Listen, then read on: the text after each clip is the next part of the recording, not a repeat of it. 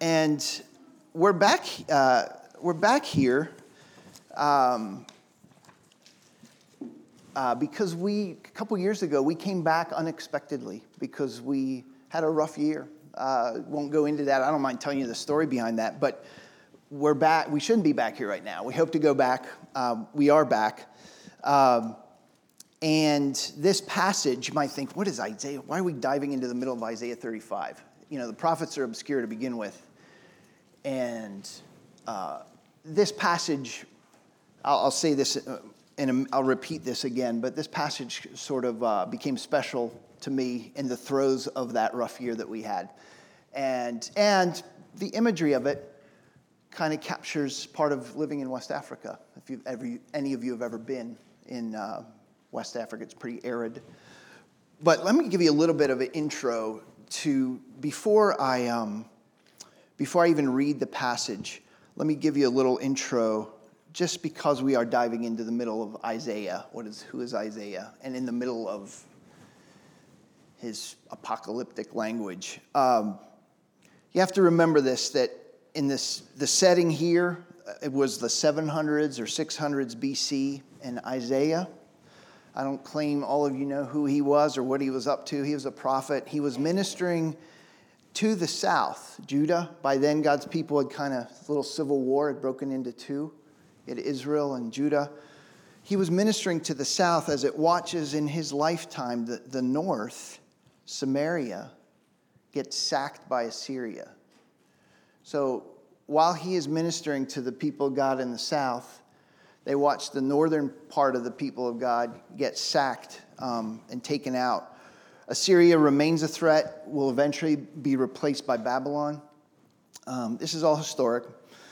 And Babylon will eventually overtake Judah in the south, and in 586 leads Judah into exile, drags them away, crushes them. There is a scholar, commentator I've had the privilege of sitting under. He's written a huge tome on Isaiah, but he walked through a whole weekend with a congregation, walked through Isaiah once, if you can imagine that. And one of the things he said, I'll never forget it, he said, and sometimes in the Old Testament, especially in the prophets, you need to feel the politics. Now, I'm pretty apolitical. You don't know me. Most of you don't know me, but I'm pretty apolitical and intentionally as a minister. But in understanding the Bible, sometimes you need to feel the politics of what was going on and the lay of the land. And so I'm just trying to give you a little thumbnail of that. This chapter we're about to read, much of Isaiah, much of the prophets are, but this chapter in particular is a well-crafted piece of poetry. One commentator, one scholar even said that the language of this chapter is unusually beautiful, chapter 35. And I hope this morning to capture a little bit of that instead of destroying it for us. But before we go any further, before I read, please pray with me again. Can we do that? Father in heaven, thank you for your word. We thank you for your Son. And Jesus, thank you for leaving behind, even on this Pentecost Sunday, your Spirit. And we simply acknowledge that without your Spirit, everything we do here is a waste of our time. Everything. So we acknowledge that you are with us, Holy Spirit. Would you come again, though, and make your word come alive to us? We need that, and we need you. Amen. I mentioned earlier that I can't tell you, I don't know if I said it this way. I can't tell you how many times I've prayed through this when I stumbled over it while we were over there. Going through a rough year, a rough stretch for my kids, for my family, leading up to our unexpected departure from West Africa. I'm using West Africa. We have a display table back there with information.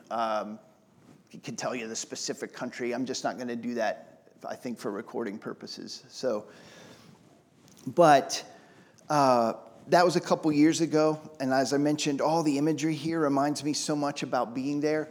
It's interesting that you chose the eagle on Pentecost Sunday, because all over, we're on the coast, on a peninsula over there. And kites, some people call them fish eagles, but kites, it's like an eagle, like a hawk. They're all over the place, screeching all the time because we're on this peninsula. So that just adds to the imagery that's before us today. The the more I go back to the passage and read and prayed through it in that moment, in those moments for us as a family, I realized it captures, in general, it just captures my fear and anxiety too.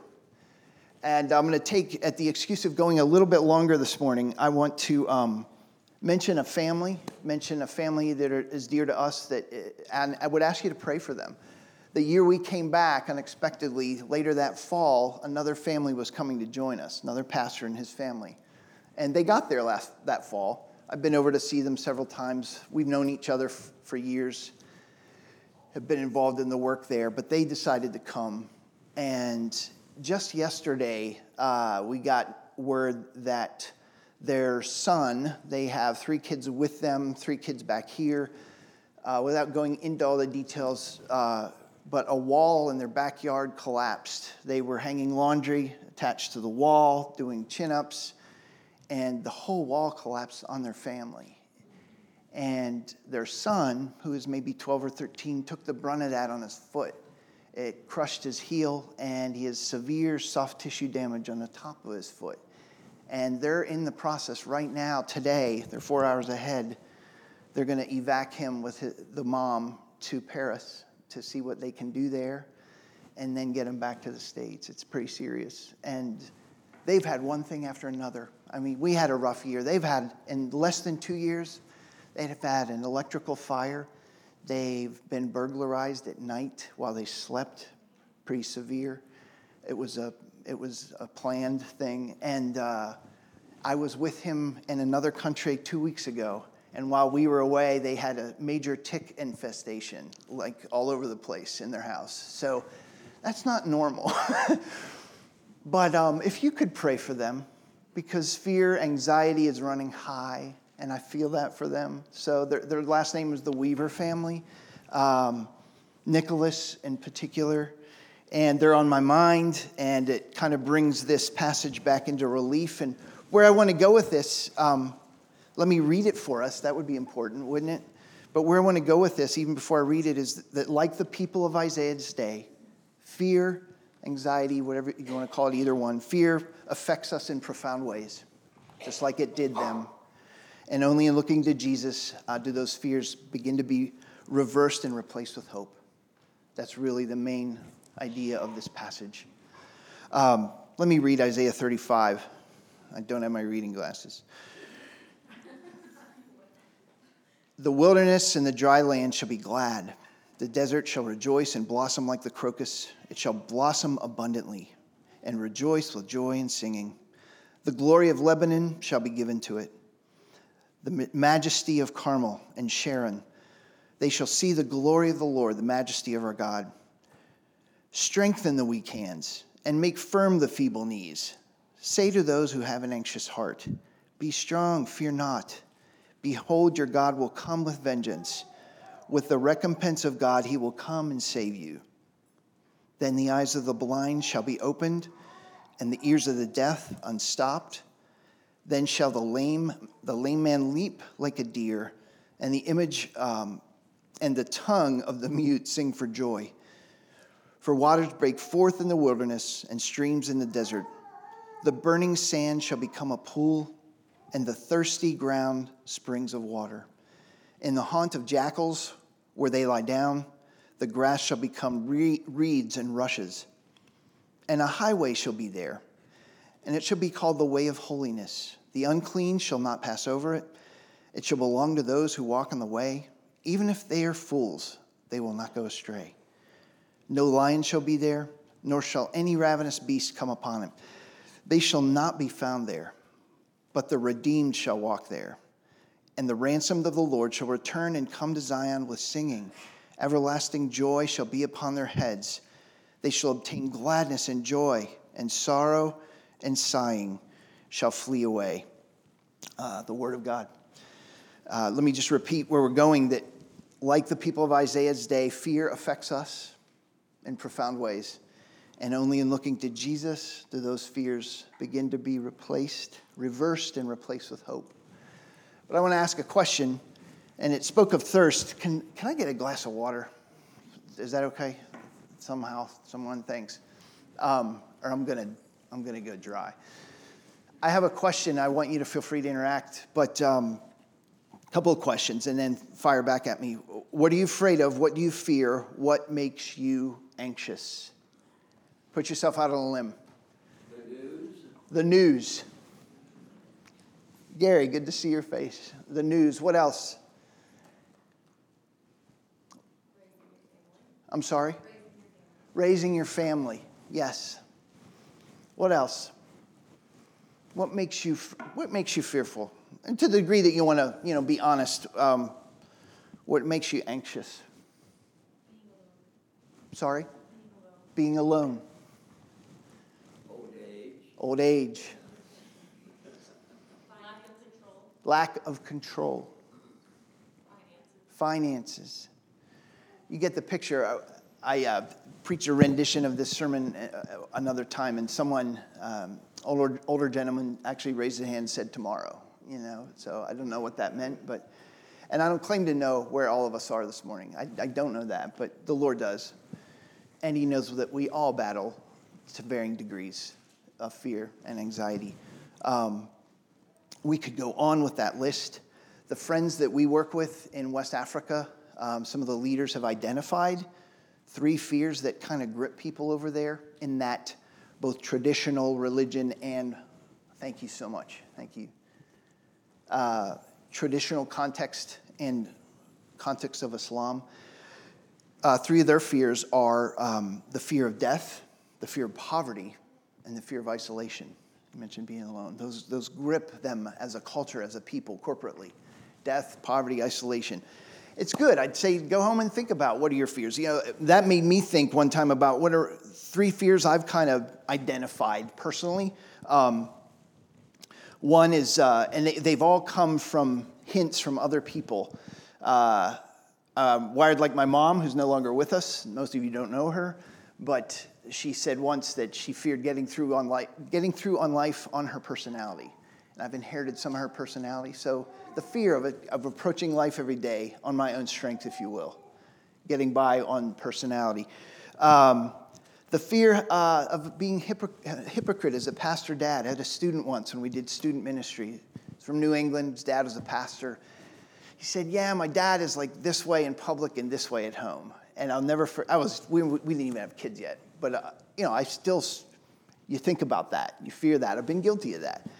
And then finally, having just been in the field, man that used to do our taxes took his family over to India to try to dabble with international tax law and the International Mission Board of the Southern Baptist Convention. And he came back after a couple of years. They had to come back too. And he said, "I was shocked to see how many missionaries were hiding over there.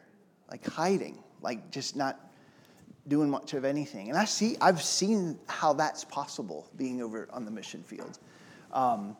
No one over your shoulder. So anyway, those are personal fears. You can take that and run with that as you will. But fear affected the people of Isaiah in this context, as I told you, in very profound ways.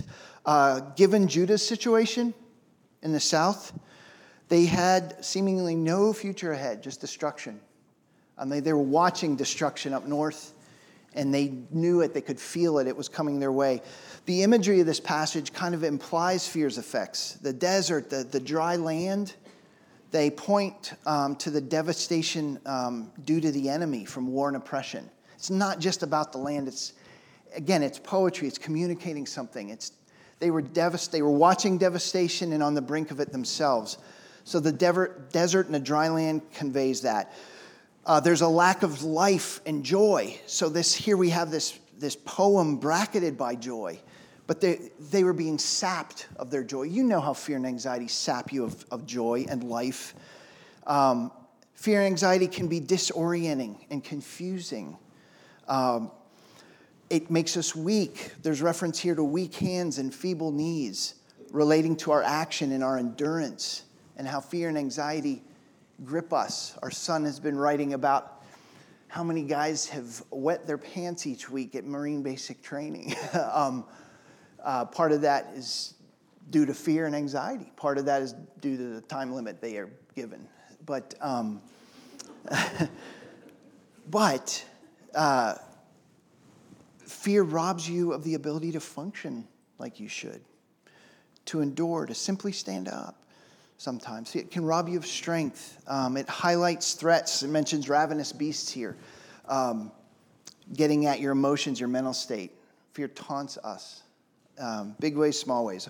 Our present situation, your present situation today might not be like that dire. I don't know that, but corporately it's not, that's for sure. But individually it might not be that dire. Our friends are in a very dire situation right now. But a lot of times we act like it. And just like the people of Isaiah's day, it can affect us in profound ways. Sometimes it is more personal and private. Sometimes it's more corporate. You all have a church, for lack of a better word, a merger, if you will, a buyout. Or that's weird, but I don't know the language to use there, but it's a beautiful thing. It's a beautiful picture. It does not happen that often. And that it has here and is moving forward here, that doesn't go unnoticed. And I hope and pray others don't miss that either. You have a beautiful opportunity in moving forward together. But with that comes anxiety corporately. It can. And fear, the unknown. Oftentimes, though, where fear and worry, anxiety rear their ugly head is in the little stuff of everyday life. I have a friend I meet with every week. I'm going to recount a conversation we had a few months ago. He started to talk. We were talking about catching up on life, and I said, hey, can I use this someday? He said, so much of our life is wasted on worry, discouragement, and discontent. This beast reveals its ugly head. We get some text, we'll get some text or something, and we walk around mired in it as though Jesus is still lying in the grave. If you don't suppress some of those issues, they all come bubbling to the surface. What's the value of that? How much of our life is just wasting away? If it's personal, there's a sense in which I think I can solve it myself. Thanks, Jesus, but I got this. And then he just ended in that little blurb, that little monologue. He said, you know what, my money's on Jesus. But do you see what I mean? Little things grip up. When we really stop to analyze and ask, what makes us afraid and fearful, they're big things, but there are small things, and they occupy more time than we would realize during our day. Even something like a small text. I said Isaiah ministered with people that had plenty of reason to dread, but remember this, in that dread, that he was writing to people that were without hope. They were full of doubt. What are we going to do? A couple years ago in our situation, it's paralyzing. What are we going to do? Our friends right now, what are we going to do? I will add that their daughters were coming over to join them and just gotten there, one with her husband, to spend finally, they've been looking forward to it all week, to spend a week together, 2 weeks together at the beach. And that's shot now. But again, what are we going to do?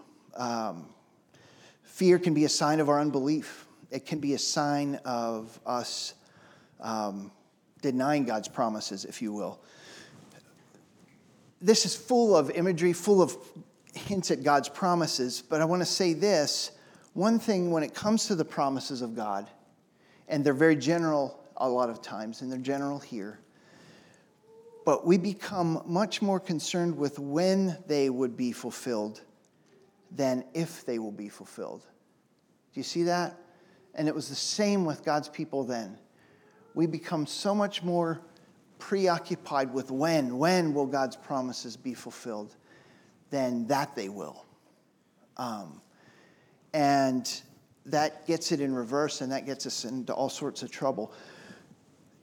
If you didn't realize the rest of the history, I told you that Judah then was finally taken away in 586. And you know what happened after that? We're not in football season right now, but I'd never forgotten this analogy when I heard it. It was as though God punted. He punted. It was 4th and long, and he punted for 500 years. Jesus didn't come for 500 years. The ultimate fulfillment of God's promise and promises. 500 years. That's 6 generations or so. We have never if we want to try to hold a torch to that with any of the waiting we've done, learning lessons on waiting on the Lord, we can't hold a torch to that. Even corporately, even our family, we can't even trace most of our families back that far, 500 years. But they waited 500 years for these promises to be really initially fulfilled in Jesus. I'm from Pittsburgh. That was mentioned earlier. Some of you, I hope, have seen Mr. Rogers' documentary. Yeah, how many have seen it? Go see it, the rest of you, please. I cried 5 times. This wasn't in that movie, but I did hear a subsequent quote from Mr. Rogers. He said once that I'm very concerned that our society is much more interested in information than in wonder, hope. And that can bog us down, information. Some of you mentioned the news. But this poem, this chapter is full of wonder. It's full of hope. And just as fear affects us in profound ways, we could go on and on and on. I want to start moving through the imagery, though, to look to Jesus, to see how those fears and hopes can be reversed and replaced with hope. I want to move through the imagery now and just basically let us see how Jesus owns all the imagery in here. At the beginning, it mentions Lebanon and Carmel and Sharon. I don't expect you to be up on your ancient Near Eastern geography, but that was the western part of the Holy Land, if you will, butting up against the Mediterranean. And to put it in our perspective, Lebanon's glory, it says, was its trees and vegetation. That would be like the Piedmont, okay, of North Carolina. Carmel, reference to Mount Carmel, be like us here in Western Carolina, in the mountains. And Sharon is like the coastal plain down east. And I have some pictures. Do you have that first one, Jeremiah? I usually don't do this because you don't know me, because we've been in West Africa. I had the incredible opportunity with actually my 2 kids that are here to travel into a northern closed country in the Sahara Desert on New Year's several years ago. And we got a flat tire, showed up at our destination in the dark. It was a wild trip, trust me. That my friend that took us used to be in the Peace Corps up there, and he's still all Peace Corps. But we're sitting there waiting for the tire to be changed, and it's just arid. It's not the duny part of the Sahara that you think of. It was like Mars. You know, we went up through this mountain pass. But there on the side of the road, that thing was about this big. There was this little melon blooming in the desert. And there were a couple of them, actually. But that picture of hope, that picture of life in the middle of devastation and wasteland, it's gripped me, and it's never let go. And I share that with you, and I explain some of this to you because when we read passages like this, if you've never lived there, been there, it just doesn't cut us for us. My wife flew back from with a lady once. She ever heard her conversation? Flying back from up north, South Dakota. The lady was from South Dakota, and she literally said she didn't like North Carolina because it has too many trees.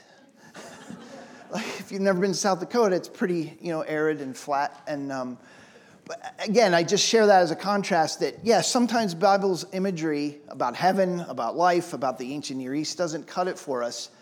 But you need to put it in perspective with yourselves and translate it into things that make you fearful, devastation in life. There's another couple pictures. I'll just go ahead with them right now. That's a baobab tree in West Africa, and we're coming up on what's over there called the rainy season. It lasts like 2 or 3 months. They get a bunch of rain, and then it stops. It gets humid, but things grow. And so 2-3 months out of the year, that place looks like that. Those are peanut crops in the foreground. But 9 months out of the year, go ahead to the next one, it looks like that. And you feel it. It cools down a little bit at that time of year, especially January, February, but all the dust comes in, and it doesn't rain for months, and it's dry. And just like when we moved to Western Carolina, we put a little update out to our family. We got here in 2001, but my wife said, the views here, and I would expect you all to agree that the views here never get old. Whether you've lived here all your lives or not, they never get old. Well, that change that happens every year never gets old, because you're looking, there aren't many hills, but you're looking, everything is brown. And then all of a sudden, you never cease to be amazed by how green everything becomes for that short season of the year. Anyway, that imagery, you can leave that up there or take it off. It doesn't matter to me, Jeremiah, thank you. But people will experience change when coming to the Lord. Just like the desert can undergo complete change, or arid places can undergo complete change for the better. On that trip to the Sahara, we were on a high plateau, way out in the middle of nowhere, and there were these caves with pictures of giraffes, with pictures of livestock, these ancient cave paintings. And even on that flat where that melon was, there were shells and crystalline fossils. And that used to be lush, if you can picture that. And it's not anymore. So, but change from old to new. The emphasis isn't on the miraculous healing, per se, of the land. But the part of the bigger picture is when the Lord comes, there's going to be change, and sometimes radical change. Many of you, we sang about that. I've tasted. Many of you have tasted that change when you come to the Lord, when you continue to come to Him. What those changes look like in life, in your heart, in your attitude. We're constantly being reoriented. All these expressions, quoting a commentator, simply indicate in beautiful fashion how far-reaching and thoroughly radical will be the change that the coming of the Lord accomplishes. Complete, all-embracing, radical change. It's hard to see that sometimes, but we do see that. We are given glimpses of that personally and in our world.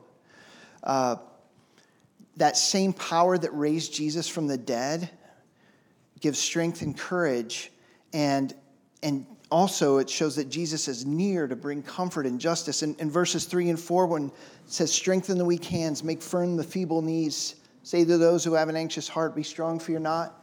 It's reminiscent of somewhere else, Joshua. Those of you familiar with that? Fear not, be courageous. The hasty and impatient here, they're actually commanded to behold your God who will come with vengeance. He'll bring justice. We sang about that earlier. It's not, what this is getting at is it's not like God, as majestic and full of glory as He is, it's not that He's far off. It's really strong language here to say and convey that He is at hand the moment He's needed. As quick and as soon as fear and anxiety can grip us, I'm referring to that text again, He is at hand. He is that close and near. And then we get to the center of this imagery. Really, the center of this poem is 5 and 7. Then, it repeats. Then the eyes of the blind shall be opened, and the ears of the deaf unstopped. Then the lame man shall leap like a deer. God's telling His people that then right in the center of the poem, that's pointing to what was going to come in 500 years from then. That's pointing to Jesus. It's probably these words of Isaiah that Jesus had in mind. Don't turn there, but just in Luke 7, I'm going to reference that. John the Baptist's disciples, they reported to him all that Jesus was doing while He started to walk the earth. Healing the centurion's servant, raising a widow's son from the dead. So John the Baptist sent them back to Jesus with a question. Are you the one who's to come, or shall we look for another? And it says that in that hour, Jesus, healed many people of diseases and plagues and evil spirits, and on many who were blind, He bestowed sight. And Jesus answered them. He said, go and tell John what you've seen and heard. The blind receive sight, the lame walk, lepers are cleansed, the deaf hear, the dead are raised up, the poor have good news preached to them. And blessed is the one who's not offended by me. Probably did have that or something like it in mind when He was there. So we have this middle, this then that Jesus owned. I mean, that is talking about Him and His coming. But it goes on. What good is He coming if? What good is His coming if there's no change? It goes on to make reference to living water. Jesus talks about the water of life. You can stretch it to say He Himself is the water of life in the New Testament. He goes on to talk about a highway shall be there. and it shall be called the way of holiness. Jesus is the way and the truth and the life. Deserts, if you've never been in one, don't have much by way of transportation and safety. In fact, where we were, we probably couldn't go today. Where we were, my friend that took us there had been driven out, got on a short list of extremists 5 years earlier and had to leave and evacuate with his family. When we went up there, I was like, "Are you sure it's okay?" He's like, "Yeah, it's okay." Today, several years later, we probably could not go back up there. Anyway, deserts have little by way of transportation and safety. The reference here, when it talks about a highway shall be there, it's talking about an obvious highway, not merely a road. It would be like the difference between I-240 in general and the Bowcatcher Cut, okay? And Town Mountain Road. Some of you know what Town Mountain Road is? You ever been on Town Mountain Road? Can you see Town Mountain Road? Not really. Can you see Bowcatcher Cut? Absolutely. Or the Parkway. You can see when you look at the ridges, especially in the winter, you can see the Parkway. Ever been on the viaduct up near Boone? It's pretty obvious. It's like comparing that to like a Forest Service access road. What it's saying is it's very clear, it's very well marked, and it's kind of like Jesus. You cannot miss him. You can ignore him, but you can't miss him. It's very obvious, very clear who he is and what he's come to do. He makes that clear.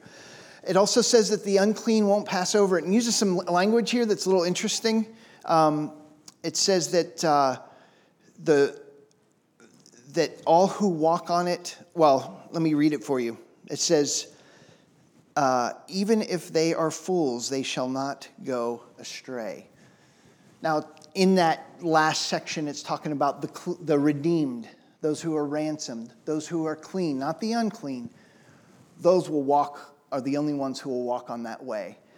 But it's important to remember, ultimately, that all who walk on it are really unworthy at the end of the day, that everyone is unworthy to walk on that road. So this language, when it says, even if they're fools, they shall not go astray, it's not so much that fools will travel it, but what it's getting at is, and I love it, it's kind of full of grace, that little phrase. Even if they're fools, they won't go astray. But what's really saying is the way will be so clearly marked, so well constructed and easy to follow, that even fools would not go astray on it. And that's hope for you and me. Many of you that already follow Jesus because we continue to be foolish. And it's promising that even we, in our foolish ways, will not go astray once we've gotten on that way and found that way. So it's accessible. It's approachable. You can't miss it. Jesus is the same. He's accessible. He's approachable. You can ignore him, as I said, but you can't miss him. And it gives new meaning to Paul's language when he says things like this in the New Testament. Passages some of you are familiar with that we kind of live and breathe, but Paul says, rejoice in the Lord always. I'll say it again, rejoice. Let your reasonableness be known to everyone. Then he says, the Lord is at hand. Do not be anxious about anything, but in everything, by prayer and supplication with thanksgiving, let your requests be made known to God. That's right out of this imagery. The Lord is at hand. Don't be anxious about anything. Or humble yourselves, therefore, under the mighty hand of God, so that at the proper time, he would exalt you. And here, casting all your anxieties on him, because he cares for you. Again, these are verses that some of you have tucked away for years, but we don't live them consistently. And hopefully, in some small way, this little passage, this poem, this chapter brings those into to new life for us as a reminder this morning.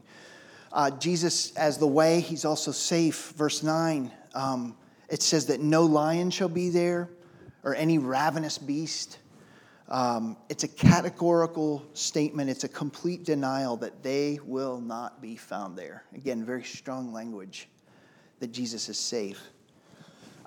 It's your land. You get to walk it. You know, land is a big thing to us here in the United States. in West Africa, where we were, land, at the end of the day, as best I could understand it, you never really outright own your own land. At the end of the day, somewhere, somehow, it's still owned by the community, because Africa is relational and very communal, and we have a lot to learn from that. So it throws like individual rights out the door. But here, getting at that, it's saying this is your land. You can walk on it. It's yours. The redeemed is pointing to the promises and people that are delivered from the enemy. All this infuses other passages of Scripture where Jesus says, take heart, I've overcome the world. Love, perfect love, casts out fear. And it says here at the end that they shall obtain gladness and joy. It's better read as gladness and joy will overtake them. That's actually the language. Not that they will get it, but that it will get them. That gladness and joy will overtake them. And in fact, it brackets this whole poem. The idea of joy and rejoicing, if you look at it, it's at the beginning and the end. For all the negative imagery that's implied there, it's full of hope and beauty. I want to kind of wrap up, but I want to say this by way of just application and reminder that I don't want to spiritualize away fear and anxiety. You all, first of all, you have each other. You have a covenant community. I mentioned earlier the two of your churches coming together, or one kind of coming into the other. I don't want that to be lost on you, lost on me. And in saying that, I want to say that this just doesn't deserve individual application. We in America, as Christians, we're good at individualizing stuff instead of thinking about it corporately. You're living that out right now. You have an opportunity to live that out corporately, overcoming fear, anxiety, whatever, whether petty or large. In applying this, don't just apply it individually, but look to apply it corporately. What's that going to look like in my family? What's that going to look like in our church? And then secondly, the place of counseling. We're talking about fear and anxiety. Again, I don't want to spiritualize it away. Sometimes it requires clinical attention. Some of you know that and can appreciate that. Sometimes that requires medication. And we're not going into that today. But nor are we spiritualizing it completely away. But I just wanted to mention those things by way of reminder. Jesus' first coming isn't the ultimate fulfillment of this, by the way. That middle part of this poem. But it is a guarantee. Today's Pentecost Sunday. What's the Holy Spirit referred to sometimes in Scripture? As a guarantee, a down payment, a deposit. Hey, I'm leaving. I know it looks bad that I'm leaving. They're confused that he was leaving them. But trust me, it's better that I go away because the Spirit will be with you. And he'll be with you. He'll be in you. And we'll be united. And he is a down payment, a guarantee of all these promises, of all this hope. So instead of allowing the door to open to fear, which we often cave to in our own doubt, Jesus' coming is supposed to drive away that fear. It's as though God's saying, don't you see it's as good as done? Now, we don't taste all that now. We know he's coming back. But if you have tasted of him, you know that he begins to drive those fears away and gives you some place to turn to deal with those, to acknowledge them. When we look to other things, we become anxious. Little things, big things. But the more we look to Jesus, those things tend to fade away. There are times when our present sorrow and sighing, it ends on this beautiful note, flee away. I lost 2 friends the first half of this year, completely unexpectedly. An old hunting buddy from Pennsylvania, terrible, just a freak hunting accident. And he would have been 59. He died the Saturday before Christmas and would have been 59 the day after Christmas. And then just a month ago, last fall, I had my 30th high school reunion. And a month ago, got word that a friend of mine died in his sleep, 48 years old, who had become a believer, a follower of Jesus as an adult later in life. And I'm just sharing with those stories that they're fine now. Their sorrow and sighing has fleed away forever. But for those behind, the sorrow and sighing still can rear its head. The sorrow and sighing, they come back. But you need to start and you need to finish, like this poem does, with the note of joy and rejoicing. You need to start and finish and continue to look to Jesus, who owns all the imagery in here. By the power of His Spirit, Jesus does bring change. Many of you have tasted that. I would encourage the rest of you to taste of that. He is the living water. He is the way, the truth, and the life. It's not just a proposition, it's a person. And He is very, very clear, very accessible, and very near. And you all know full well that there are times when He meets us in moments of, to quote the Bible elsewhere, when He meets us in moments of joy inexpressible and full of glory. Our Jesus does that. So let me pray for us.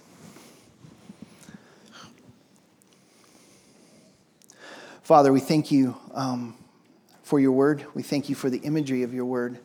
Foreign to us, not foreign to your people, but nor are the promises that you have in store for us foreign to us. Would you come and even in some small way today, drive away our fear, our anxiety, whatever grips us, and replace it with hope. The hope that comes in looking to our Savior, our strong Savior, whose name is Jesus. Amen.